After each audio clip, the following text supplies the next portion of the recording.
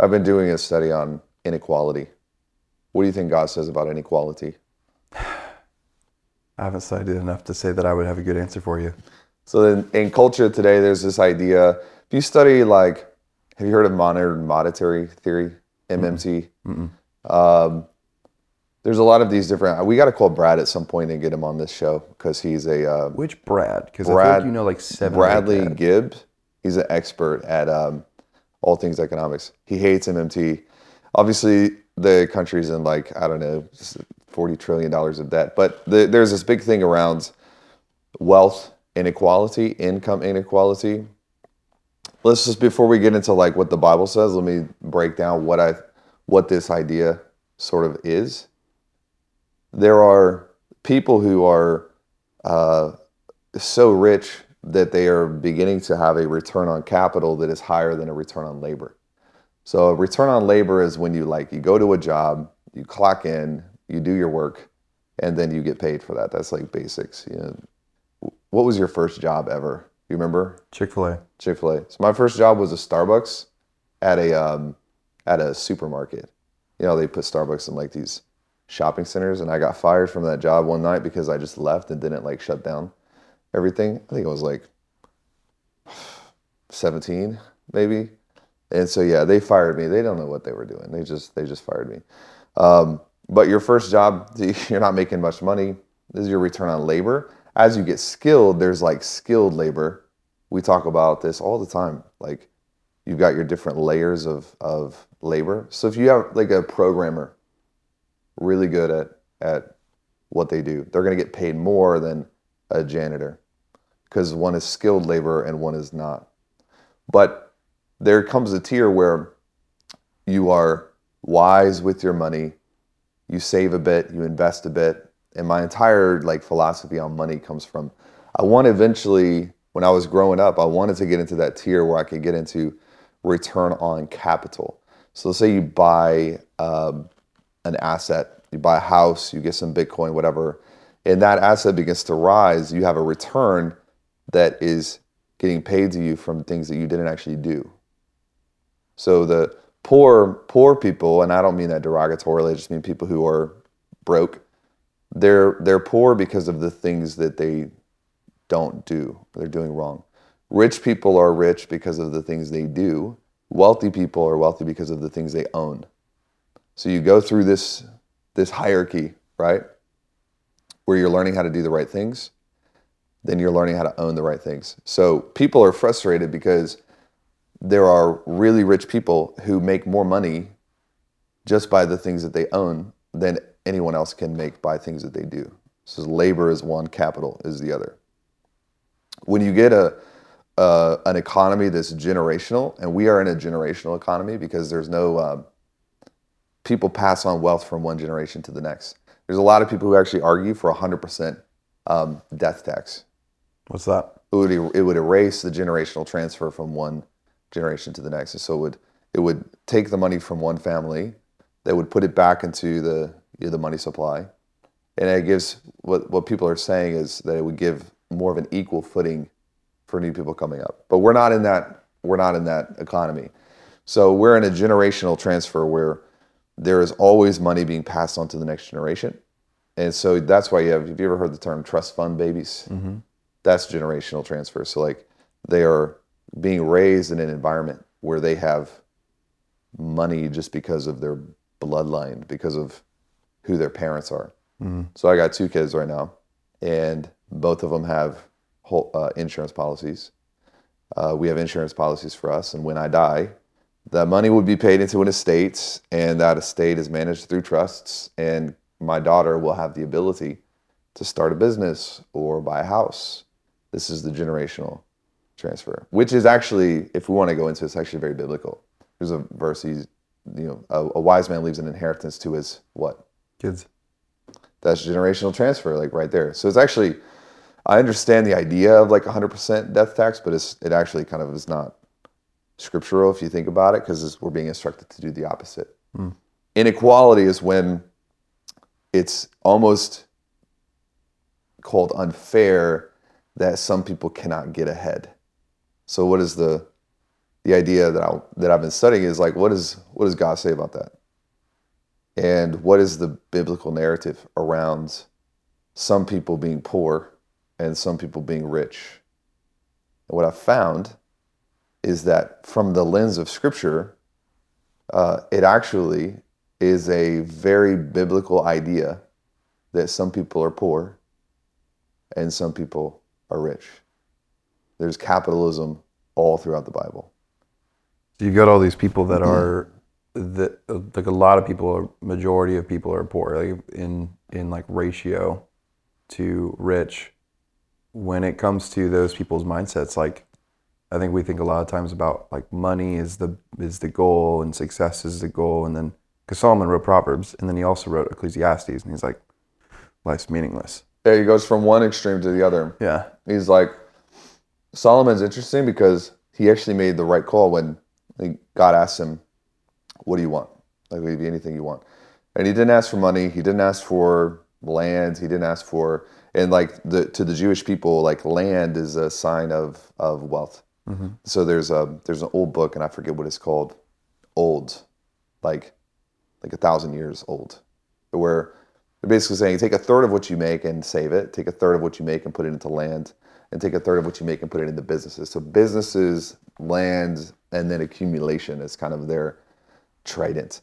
But Solomon goes, yeah, just give me wisdom. And Solomon knew that if he could be wise and have a sense of like, what do I do? Then he would probably inherit everything else. And God saw that too. He's like, all right, cool. I'm going to give you wisdom and I'm going to give you everything else. Because just the fact of Solomon wasn't born dumb. He was already wise. Mm-hmm. How do we know that? Because only a wise person would ask for more wisdom. Mm-hmm. So like when you look at like the majority of people who are struggling with poverty today, they're not asking for wisdom. You know, they're looking to be at the level where you have to ask for wisdom means that you already have some wisdom. Mm-hmm. So Solomon was asking for compound interest. Is really what he was going for. Rather than asking for something he didn't have, he was asking to multiply something that he already possessed. Have you noticed that? Yeah, that's actually an interesting. I've never heard that pointed out before. It's like having the gift of faith, and then when God asks you what you want, you ask for more faith. It's like that's he was a multiplier. It's like wealthy people are always multipliers. So they're not asking typically for just like a linear, give me more of this. That's just a 1 + 1. They're looking for leverage. So Solomon was like king of leverage because he already had some wisdom. He wanted some more wisdom. And then he got really, really rich because of that wisdom. But then he pendulum swung where he, if you actually study Solomon, he made some dumb decisions and he kind of deviated from what he knew was the right way. And then he was like, yeah, everything sucks. Nothing matters. We're all going to die. And that kind of, the scripture is like this giant set of principles that hold tight the tension in the middle. There's very little like true black and white in the Bible. A lot of it is the way that life and nature were designed, which is tension in the middle. And that's the same thing with wealth, if we think about it, and income and inequality. It's tension in the middle. So there's both sides. Like, what does God say about income inequality? Well, he's a fan. Can't get around it. So why is it that way on earth, but will it be the same way in heaven as it is on earth? I think it depends on like what do we think about heaven? Is heaven a dimension? Is it a place? Is it a realm? And I think that the heart of God is not for people to suffer in a way that is not productive. But we're not in heaven right now. And I think our mission is to bring heaven to earth. And so what does that look like is I don't think that the kingdom of God is a kingdom of handouts. I think the kingdom of God is actually a kingdom of learning how to operate inside a set of principles that God designed us to live in. And then when you're obedient in those principles, there is blessing and your life moves forward. And everything works that way. It's not just money, it is sexuality, and it is fulfillment, it is impact, it is joy and happiness and peace. But there's tension even in joy, where joy is not always the same as circumstantial happiness. In fact, when you study like Paul, he said, I've learned to be content with a lot and content with a little. And he's talking about that tension between like, I think there's actually a scripture where he says, no, this might be the teacher in Proverbs. You'll have to look it up, where he's like, my only request is don't give me so much that I don't need God, but don't give me so little that I have to go rob Debbie down the street to pay for my food. That's tension. He's asking for God to give him enough, but not so much that he feels like he doesn't need dependence. Yeah. This is my biggest challenge, man, growing up and coming up in like my career. We've talked about this, but like when so much money was coming in, I think that I struggled to have a dependence on God because I didn't actually feel like I needed anything. Mm-hmm. And the teacher, and we don't know if this is Solomon or not who wrote this. There's the actual term for this person writing it was the teacher. Mm. He was basically asking God to remove the temptation of not needing God by putting him in the middle. Which doesn't that usually come back to generosity? Generosity is the weapon. Like I had this realization one time. I was sitting in church. This is probably 2019, 2020. And my businesses were doing well. And people have to understand, like, I didn't grow up poor. We were kind of average middle class. And then when my wife and I got married, man, we were like dirt poor. Like we were below the poverty line for several years. And my wife was so supportive, but at the same time, you can sort of tell when like, she's supportive, but she's also like, hey man, you need to like figure your life out. Because she had moved from Missouri to Memphis. We were living in Memphis at the time. And she was helping me like do the budget. And she was just like, take your time, but I don't think that you can continue on with what you're doing. It was actually my wife that was really important for me making the decision to like leave vocational ministry. And it's not that vocational ministry is bad, and it's not that I don't agree with vocational ministry. It's just that when you look at how vocational ministry in the West works, they just capitalize on free labor. Imagine if churches were not allowed to have free labor. Most of them wouldn't survive. Or imagine if churches had to actually pay taxes. What that would do, honestly, let me just share an opinion that's probably gonna make people mad. I think if churches had to pay taxes, it would remove a lot of the churches that should not be churches. They wouldn't be here anymore because they're not good stewards. So how does a business get kicked out of the gene pool of business? Well, they're bad stewards, so they don't survive. But with churches, there's an artificial survivorship bias that is kind of put into the pool, because you can be a really bad church, you can be awful at stewarding money, you can be a horrible steward of people, and you can still survive every year because there's no natural consequences of being a bad steward. That's a different topic for another day. But the tension in Scripture is all throughout Proverbs. You see the Word of God saying, like, if you can work hard and if you can become skilled, then you can move ahead financially, economically. And we can go through those scriptures if you want. But then there's also this counterbalance of when you are prioritizing wealth above everything else, then you will lose the proximity you have with kingdom things and spiritual things. And you lose your proximity even to God, because anything that becomes more important than your closeness to God becomes an idol. And idolatry is what separates that relationship. Seems like that's because you're trying to multiply the thing that he gave you, not multiply the mission. Yeah, or it's the reliance that has been switched around. So when I became, in 2020, when I became reliant on my gift rather than reliant on what is God asking me to do, it removed me from closeness to God, I lost that. And it wasn't until, sometimes they're like, why does God cause bad things to happen? Yes and no. Absolutely, he can. Like, You can, absolutely. but the purpose and the motive, like, deciphering scripture is really about deciphering the intents of a person's heart. And God, the Bible says God judges the heart, but man can't judge the heart, but God judges the heart. So that tells us that motive is really important, because an intent is a motive. And if your intentions are wrong, we use a biblical term, evil, if you have an evil intention, then even the right thing for the wrong reason becomes the wrong thing. So motive is what is almost the arbiter of whether something is good or bad.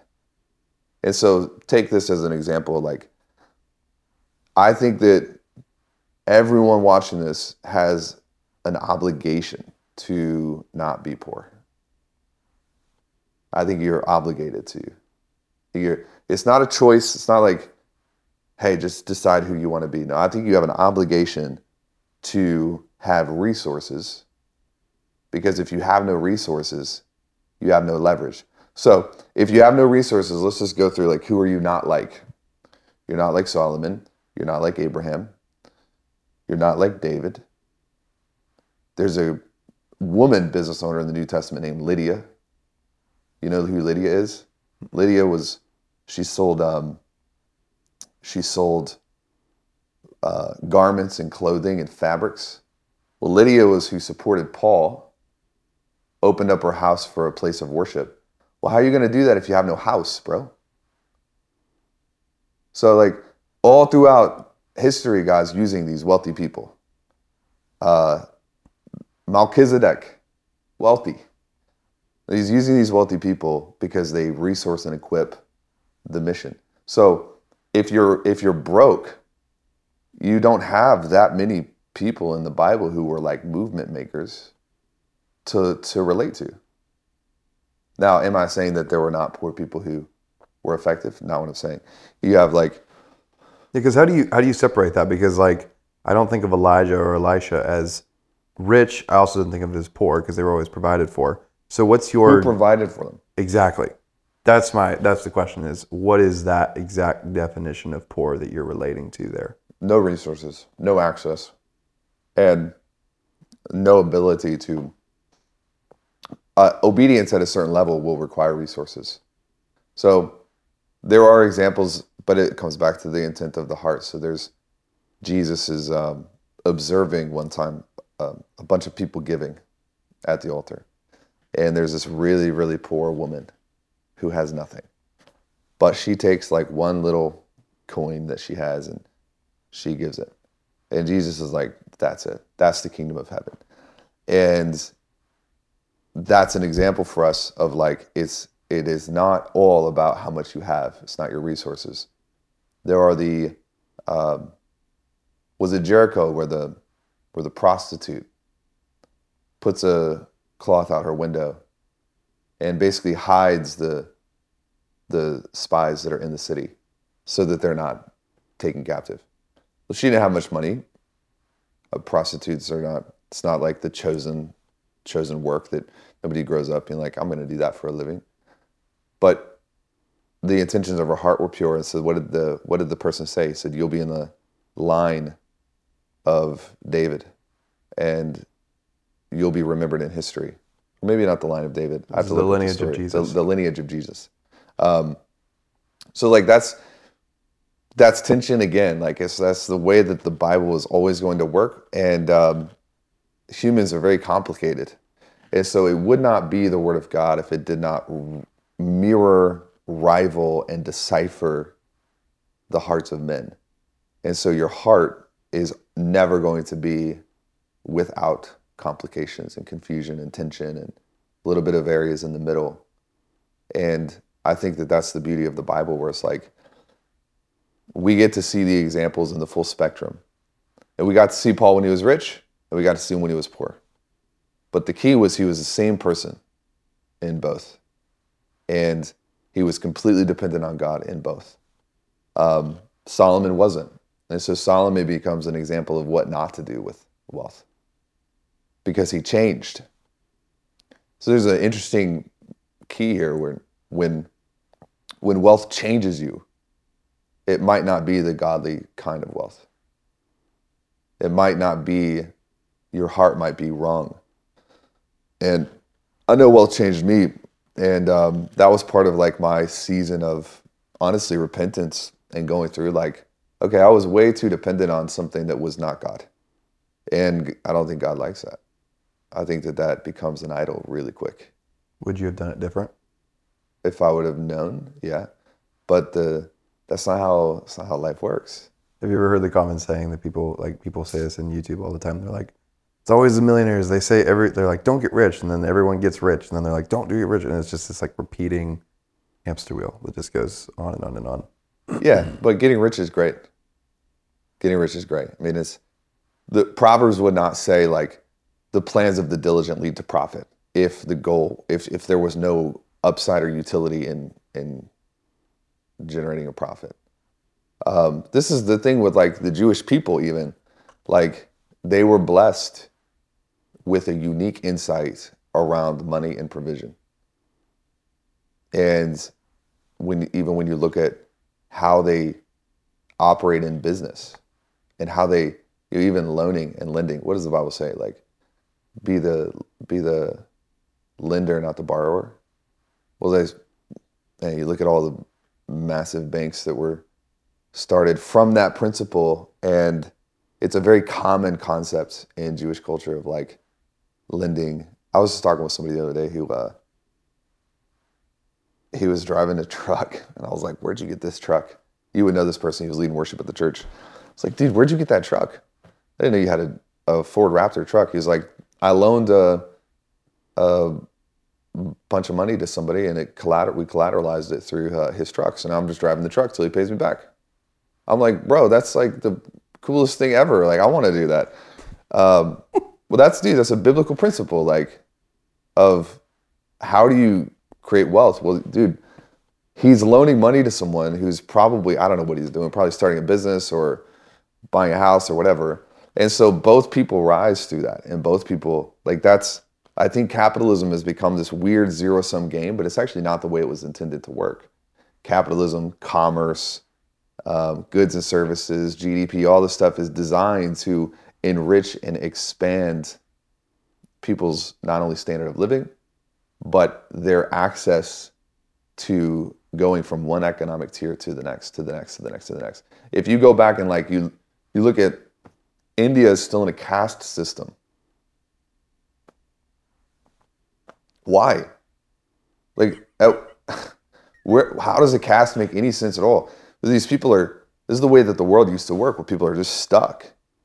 And you can't get out of that system. There's no mobility. You remove upward mobility from a civilization or economy, and that economy tends to kind of sometimes struggle, and there's strife in the middle.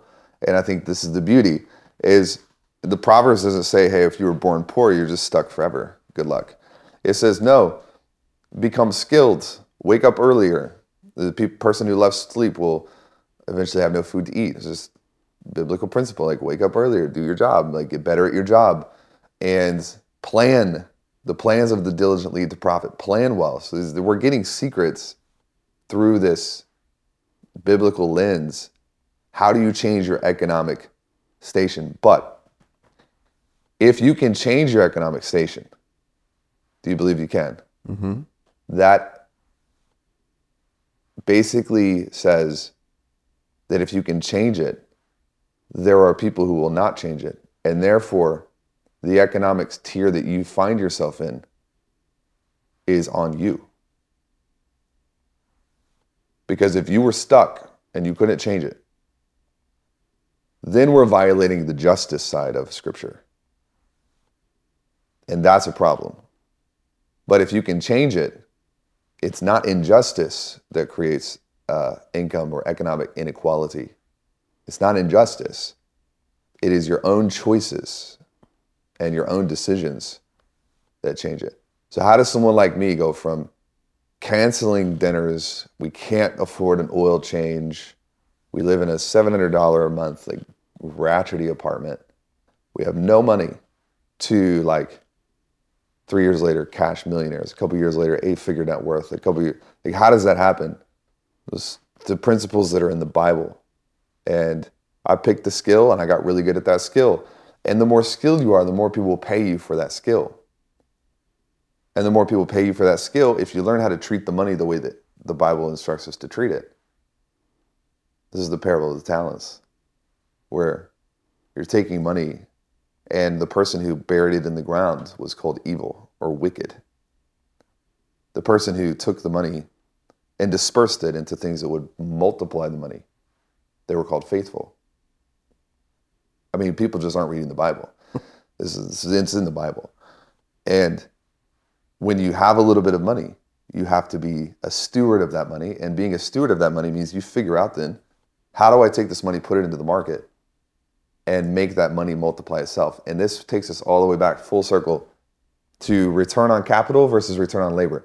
The parable of the talents, we're talking about return on capital. They didn't take the money and then go work their little, their butt off trying to earn more money. No, they took the money, they invested it, they multiplied it. You want to know where it gets really crazy? The money, where did it come from? Master. He gave it to them? Yep. No. He lended it to them. He expected it back. That's called debt, D-E-B-T. So when we're like talking about tension, it's like, yo, when you're like, all debt is bad, never use debt, that's a horrible thing. Okay, well, the Bible's invalidated. What is debt? It's a tool. Master gave them money with the expectation that he was going to get that money back in equal portion. Nope, with interest, bro. Mm-hmm. That's called debt. So he gave it to him. He said, I want a return on this. That's debt. And the person who just took the money, put it into the ground is wicked, because the person who lended it did not get their interest. They didn't get the money back plus some. So where is there room in Scripture for us to use debt as a tool to jump from one economic status to the next? Absolutely. There's a story right there. Tension. Because the Bible also says, the borrower is servant to the lender, and so you should be the lender, not. But where do you start? You got to start somewhere. So I think it's hilarious sometimes that people are like, debt is evil, don't ever get into debt. Well, you got to start somewhere. You have to use the tools that you're given in the stage that you're given them. Have you ever thought about that? 100%. You're the one that taught me that. Like, I was never willing to go out on a limb until I started working with you. And then in order for me to help other people, you had to teach me that debt was actually something that you could use to your own advantage. Yeah. I don't think that means that you should layer up your whole life and go into crazy debt that you can't pay off. Mm-hmm. I think there's stewardship still. Want one of these? No. You sure? I'm good. It's great for you, dude. It's like a cold plunge. We'll talk about. So if you guys are wondering, Taylor takes nicotine pouches to get by. No, not to get by. Sometimes it's just like smoking cigars I've got some really good friends who love to smoke cigars, and they're always smoking cigars, writing copy, putting together stuff, and I'm like, dude, it's just nasty. Like, when you smoke a cigar afterwards, you feel kind of like just like you rolled around in mud. It's kind of disgusting, the way that it smells. But you're one to talk to. Coffee's worse than nicotine. Tell me. Caffeine is like, it's the same receptors in the brain. Like, it's caffeine and nicotine. They're both vasoconstrictors. Like, they do the exact same things. I got to a place with caffeine, dude, where I was like, bro, I could not drink. I could easily go without caffeine for a week or like a month, and I would not notice. Like, biologically, no difference. It's physically impossible, but at least I love no that you noticeable believe difference. So yeah, let's check this out. Let's switch gears on the other side. This is a couple verses. Proverbs 10:4. Slackers will know what it means to be poor, while the hard worker becomes wealthy. That sort of suggests that if you are poor and you want to know how to become wealthy, then that hard work component seems to be a lever. That's what the Bible's saying. Like a slacker, poor, hard worker, wealthy. Like it seems to be like there's a lever in the middle that you can use as a skill, push the button, and then you can know what it's like to become wealthy. Do you agree with that? Yep. Here's another thing though, that's right after this. I think this is important. Know the importance of the season you're in. That also suggests to me that there are going to be seasons where you have a lot coming in and seasons where you don't. And it's important to know, like, what season are you in right now? Not everyone is in a season. Like, you might be watching this and be like, I'm just in a season where I'm like learning the skills. I am trying to like up level my own confidence. Like you might not be in a season where you're supposed to make a lot of money. Maybe you're in a season where you're just supposed to be sacrificing your time and donating your time to causes that you believe in. That's totally fine. Put it in perspective. Like, I don't believe this idea that if you didn't make more money this year than last year, you're failing. I think that's bogus. I think it's stupid. There are seasons of my life where I made no money. There are seasons of my life where I made incredible money. There are seasons of my life, like, honestly, this is being real with you. I'm in a season right now where, economically speaking, if you compare me to like most of the world's, I'm doing pretty well. But if you compare me to 3 years ago, I'm not making as much as I was 3 years ago. And so I can't freak out about that. It's important to know the season that I'm in right now. I'm in a season of building. I'm in a season of tuning. I'm in a season of personal growth. And sometimes it's hard to grow on the inside. This is an interesting principle here. It's hard to grow on the inside if you're surrounded by constant growth and chaos on the outside. There's a great book called Anonymous. Have you read it? Mm-hmm. It's about Jesus. And it's about his first 30 years. And he was obscure and anonymous. And we don't know a lot about what happens. We just know that he existed. But he wasn't on the radar. You know, like when everyone's obsessed right now with like building my personal brand and getting known and getting famous, it's like, well, that's not always the goal. Like right now, I don't think my goal is not. It's actually not to become really famous right now because I'm going through a lot of growth internally. And I'm not even as concerned about like setting revenue records in my companies or like record asset acquisitions. I'm focused right now on the inner work. This is like a tree growing. You plant a seed in the grounds. What happens? It grows over time. Technically, what happens is nobody notices. That's exactly what happens. Like, I go outside, I put a seed in the ground, and for a year, does anybody know I put that seed there? Nope. Does anybody have any idea that I've done the work to water that seed? Or nobody can see it, nobody can touch it. And so we've got these people who they planted the seed in the ground, but they feel like they're failing because no one else can see it. And it's a perversion of nature. It's a perversion of how growth actually works. What if Jesus, when he was 21 years old, would have been like, I'm failing my Father's ministry because there's not big crowds. If Jesus was born right now, let's say Jesus was born in 2010. Nobody would know who he is. You literally have Jesus, like the most famous man in history, the Son of God. Nobody would know him. Nobody would be watching him on YouTube. He would have no subscribers on social media. And we want to be like Jesus, but we're not willing to go through the 30 years that Jesus went through as a nobody. This is why Jesus is so cool, man. Like, he didn't care. He like saw the end and didn't care. Did you watch the Super Bowl? Mm-hmm. You know when Mahomes threw that interception? So he throws an interception, which for Mahomes is like, he definitely wasn't on his A game. I don't know what he was doing that game. Who am I to talk about Mahomes, one of the greatest quarterbacks ever? But from my opinion, Mahomes, if you're watching this, I don't think you were on your A game, but your team covered, so it's great. When he threw, I'm not a fan, but I grew up in Missouri, so I'm like sort of a fan. When he threw the interception, I'm like, oh, what are we doing? Like, no. And if you're a fan, like, you know exactly what I'm talking about. You're just like, no, this is not what you want to happen. But then a replay came on. If you watch the replay of the game, picture you're watching the game the second time. When he throws the interception, but you know that they won, what do? It doesn't bother you. It doesn't matter at all. You're like, oh, that makes the story better. Throw another one, right?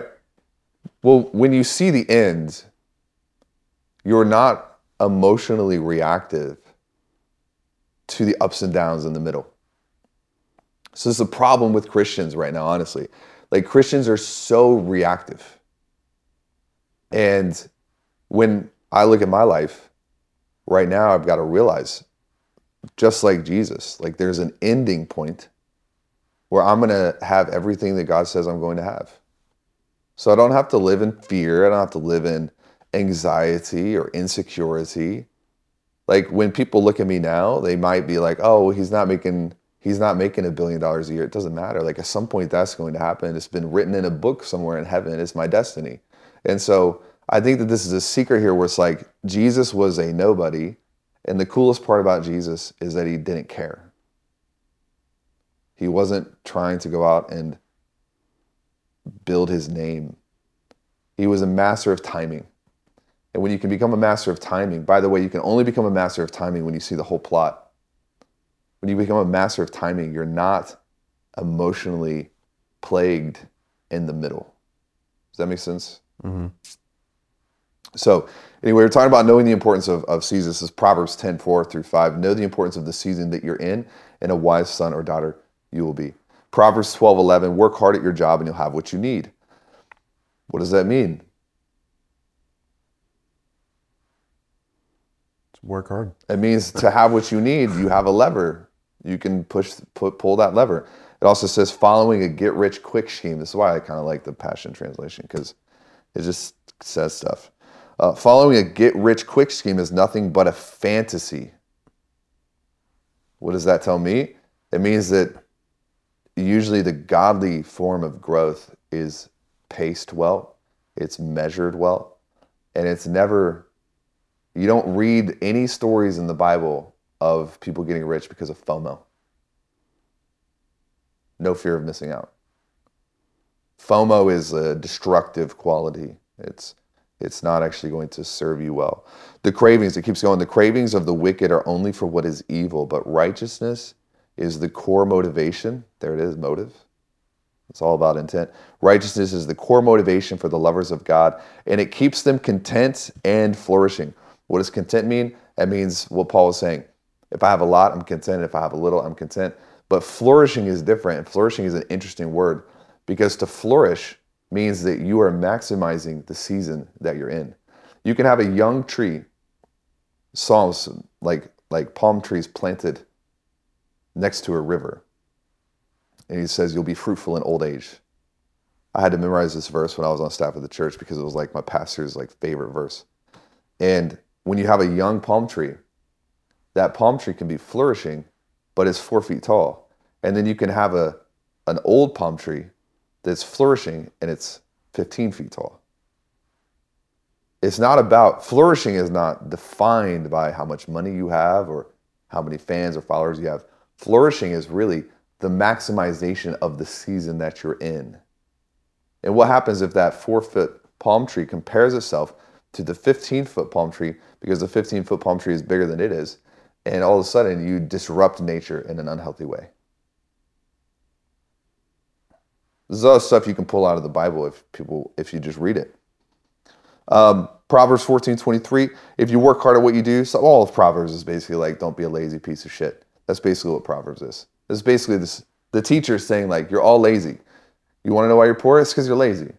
In that time, it was like you would go to the local meetup and you would play cards or roll the dice. Today, it's like, you spend all your time on TikTok and you're watching the latest television series instead of actually working to produce a yield that you can use in the future. If you work hard at what you do, great abundance will come to you. Great abundance does not sound like being poor. So this is why people who are like, no. Like, being rich is not godly. You're like literally spouting heresy. It's anti-scripture. It's completely anti-scripture, because great abundance to me doesn't sound like you're strapping around for meals. It sounds like you have more than, abundance means you have more than you need. How can you be generous if you're spending every dollar you have just to feed yourself? So we're literally commanded to be generous, which requires surplus. Generosity requires surplus. Merely talking about getting rich while living to only pursue your pleasures brings you face to face with poverty. So the Bible doesn't the Bible's not in the middle on this. The Bible is very clear. Like, there are good things on the other side of abundance, and abundance comes through hard work. But let's share the opposite side. Let's talk about the dangers of just chasing wealth. I was reading this to you earlier. You want me to read Luke 16, that parable of the rich person? Yeah. Do you have any questions? Like, you're very quiet, Jake. You're just a quiet man. What I'm thinking is, do you have to know? Okay, I'll back up a little bit more. When Jesus was growing up, like, he was fully man and fully God, for him to have that amount of, basically, he had to have faith that he didn't have to worry about the crowds until a certain point. Do you think, if this is off topic, just tell me, do you think that God told him that he was the Son of God as he grew up, and then that locked him into who he was, and he didn't doubt it, and he knew it without a shadow of a doubt, and then grew up and was okay with the preparatory season? I think he had the same level of confirmation that we have. Do you think you need that confirmation in your life to know how much is too much money? How little is too little money? How much money do you spend on dinner, or how much do you give away? Like, what's your compass? Well, let's answer that in a second, but you didn't catch what I just said. He had the same confirmation that you have. The same level of confirmation. If Jesus was relying on his deity, then the whole thing was a fraud. So sometimes we'll have these people who get into these theological discussions. What does it mean to be fully man and fully God? Well, it's a conundrum. Because if he's relying on the fact that he's fully God, he's not fully man. It's not possible. So what I believe is, when I study scripture, if you take it for face value, which I believe that we should, Jesus had the same level of confirmation about his identity that you have about your identity. It's in scripture. Are you a son of God? Yes. So is Jesus. Why did Jesus say that you'll do greater things than he did, if everything he did was his deity, not his sonship? He wouldn't say that. Like, he doesn't lie. So he never would have said, like, everything you see here, you'll do greater things than I was able to do, if he was only doing them through the deity of him being fully God, because that would be a lie. So the confirmation that Jesus had is that he was the Son of God. The confirmation now that we have because of Jesus' death and resurrection is that we are the Son of God. So we have the same power and the same level of torque in the spiritual realm that Jesus had. And I think when we misunderstand that, we open the door to all sorts of things. Like, we open the door to insecurity, we open the door to inferiority, we open the door to fear. Fear is how many times does the New Testament, how many times does Jesus say, stop being afraid? Many, many times. All the time, dude. So you get an indication that if there was one thing Jesus was concerned about in terms of the stripping away of power from being a son of God, it was actually fear. And when you study fear, it's like, if you tap into Dr. Hawkins' map of consciousness and levels of energy. You get a really clear sense of this now scientifically. Science, the beautiful, coolest thing about science is it's validating all of this. So like science is actually validating scripture. And the more we learn about science, the more like, oh, dude, that was the parting of the Red Sea can be re-engineered. We don't have time to go down that rabbit hole. We'll have to do another but it can be re-engineered scientifically. The molecular structure of things can be tilted around and reprioritized based on energy. So quantum is the newest, it's like the frontier of science right now. And quantum is this idea that the world around you and the realm around you is constantly trying to interpret your intention. Constantly. So it's trying to interpret, what do you believe and what do you expect? And the higher your expectation is, the faster reality tries to reorganize around you. What does that sound like? Faith. It literally sounds like faith, doesn't it? God doesn't respond to your need, he responds to your faith. So you can have somebody who has a giant need, and it's big and it's impossible. And then you can have somebody with a small need. The person with the bigger faith is what draws the attention of God, not the person with the bigger need. So the Red Sea didn't split because all the Israelites would die. That wasn't what split the Red Sea. What split the Red Sea was the expectation, not of Moses, but of the people. Because if you actually look at that scripture, God gives Moses an instruction and says, why are you asking me to do this? Pull it up real fast. Let's read it.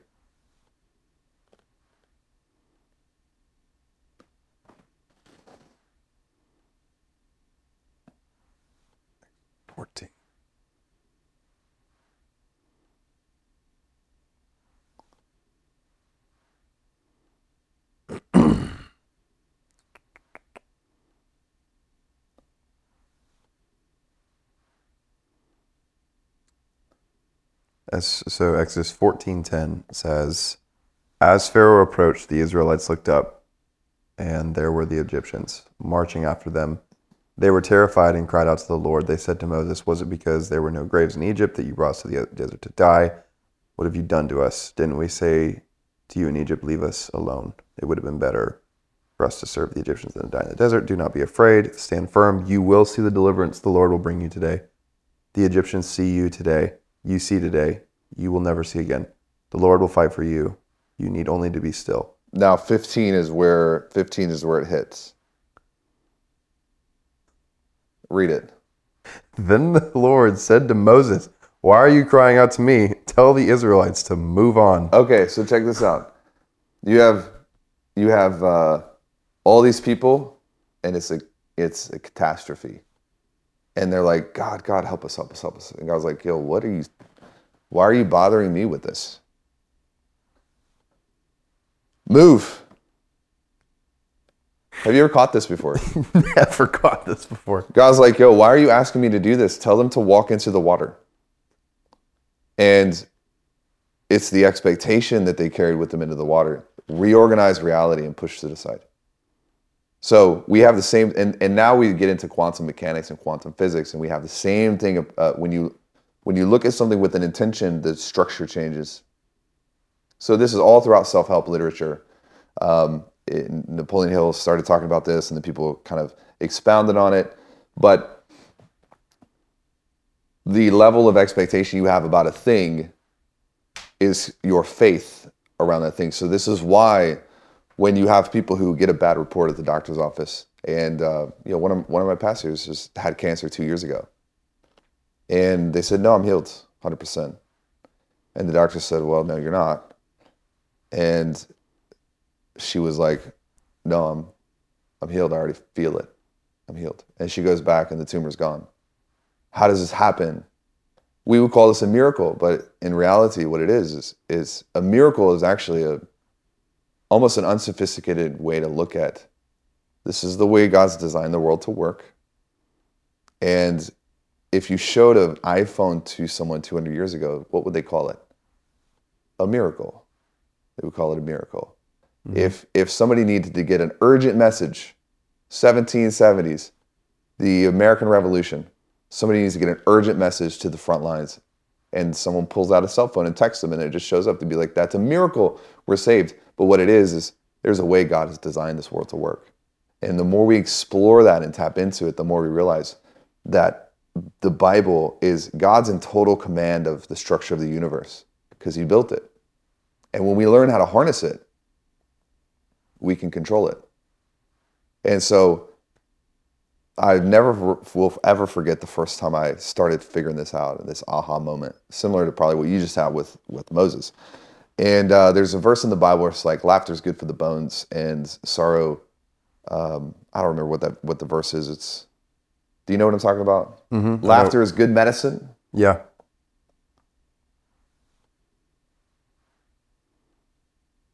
Proverbs 17:22. Read it.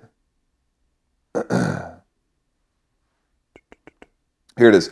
A cheerful heart, Proverbs 17:22. A cheerful heart is good medicine, but a crushed spirit dries up the bones. Dries up the bones. Dries up the bones. The calcium. It's like sucking. So it dries up. When you have positive psychology now, they've done studies on this, where when someone laughs, their peripheral vision expands and the blood actually moves through the veins faster and easier. And when somebody is stuck in a place of despondency and depression, their blood actually thickens and it can't move as quickly through the body. So this is Proverbs, this thousands of years ago, this person saying, cheerful attitude is good for the bones. So the calcium and the blood, the way the blood moves through the body. How do they know this? They didn't. God said it and they took it and ran with it. But then when you see science is actually validating scripture, it gives you a whole new spin on what does dominion mean? Dominion means that you are in control of it. So how can a Christian fully live in that space of like, I have inherited everything God has inherited, mm-hmm. and then not control? And it's not a control in the sense of like, I need to control, because that gets you into the weird idolatry things. This goes back to the motives. Like, you can't live in a place where you are in full dominion and then be afraid of what's going to happen to you. Does this make sense? Yep. All right, back to money. Jesus says, this is the parable. This is Luke 16. And then we'll end here because I think that this is like the tension, and we'll just leave it in tension.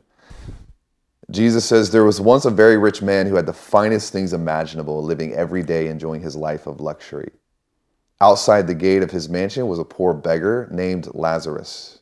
It's a different Lazarus than the one he raised from the dead, I think. He lay there every day, covered in sickness, and all the neighborhood dogs would come and lick his wounds. The only food he had to eat was the garbage that the rich man threw away. So we do have an indication right here that this rich man was not trying to take care of this person. He was throwing the food away. He wasn't giving the food to him. So like, that's our first indication that this rich man was not actually a kingdom man. His motive was not, I need to inherit resources so that I can take care of the people that are in need. He was just throwing his food away. That's stupid. One day Lazarus died, and the angels of God came and escorted his spirit into paradise. And then the day came when the rich man also died. In hell, he looked up from his torment and he saw Abraham in the distance, and Lazarus, the beggar, was standing beside him in glory. So theologically, this is like pre-death and resurrection. And there's this, Abraham's bosom, they call it. It's this place that people went before Jesus. So the rich man is in hell. He shouts, Father Abraham, have mercy on me.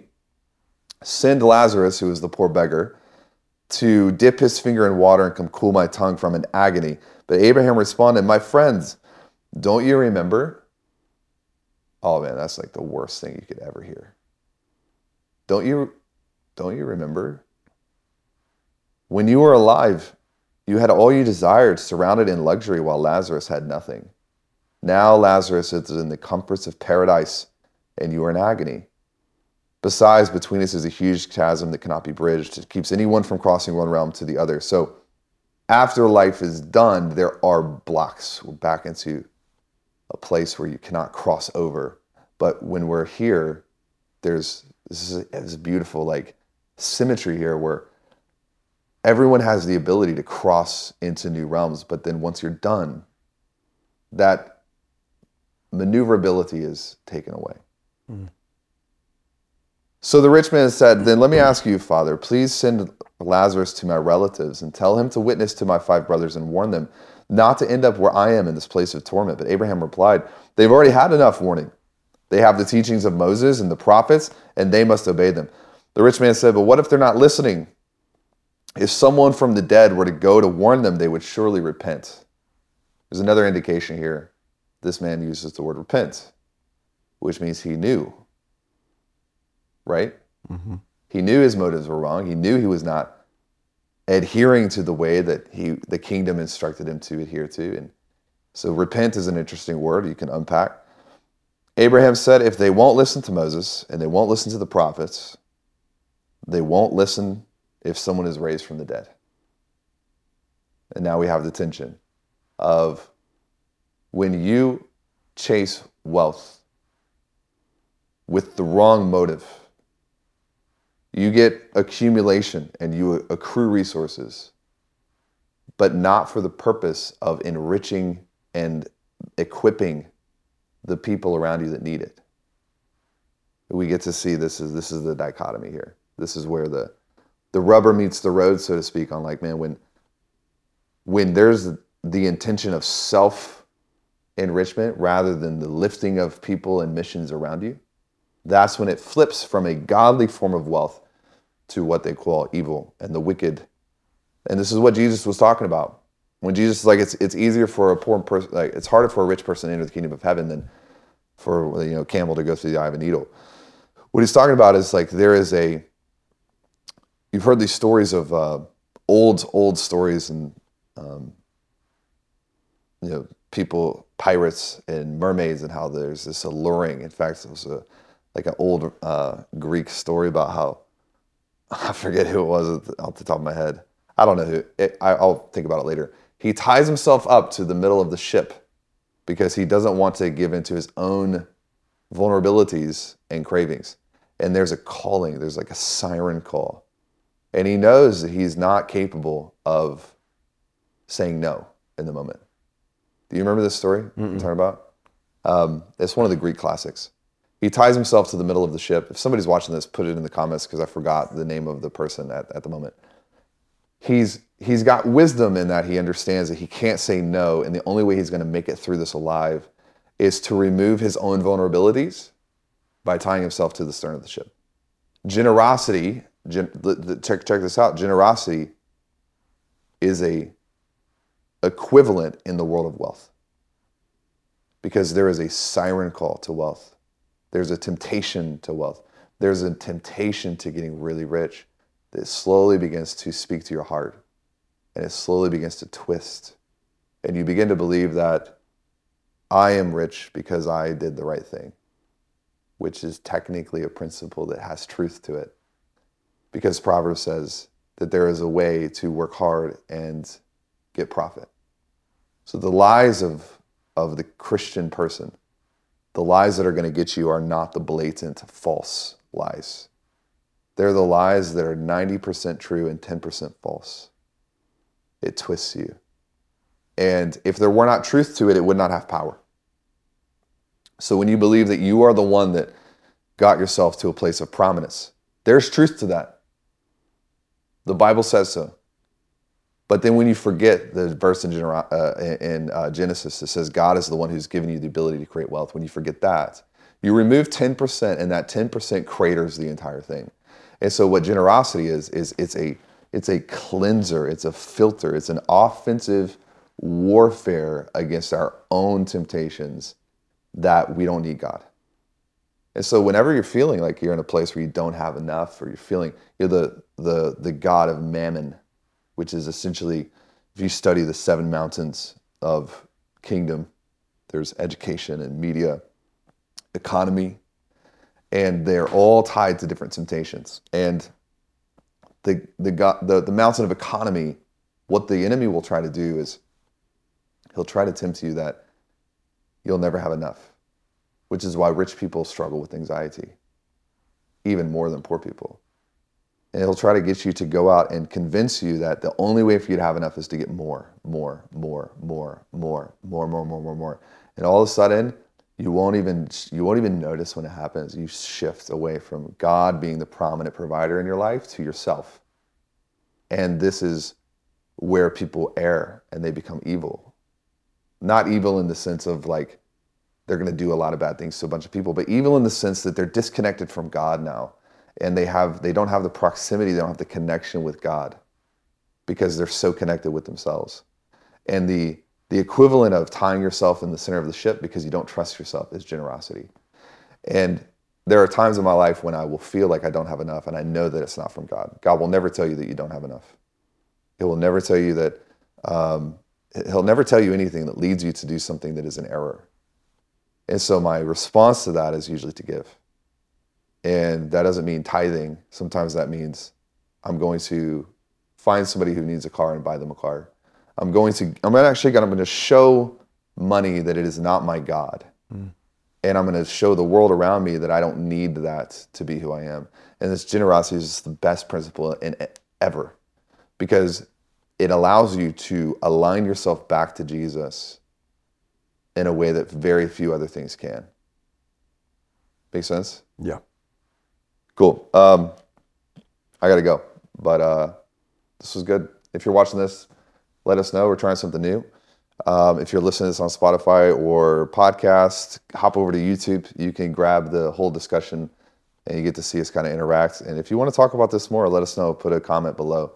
We're going to start talking about more of these things because I believe that this is actually it's a multiplier. So love you. See you.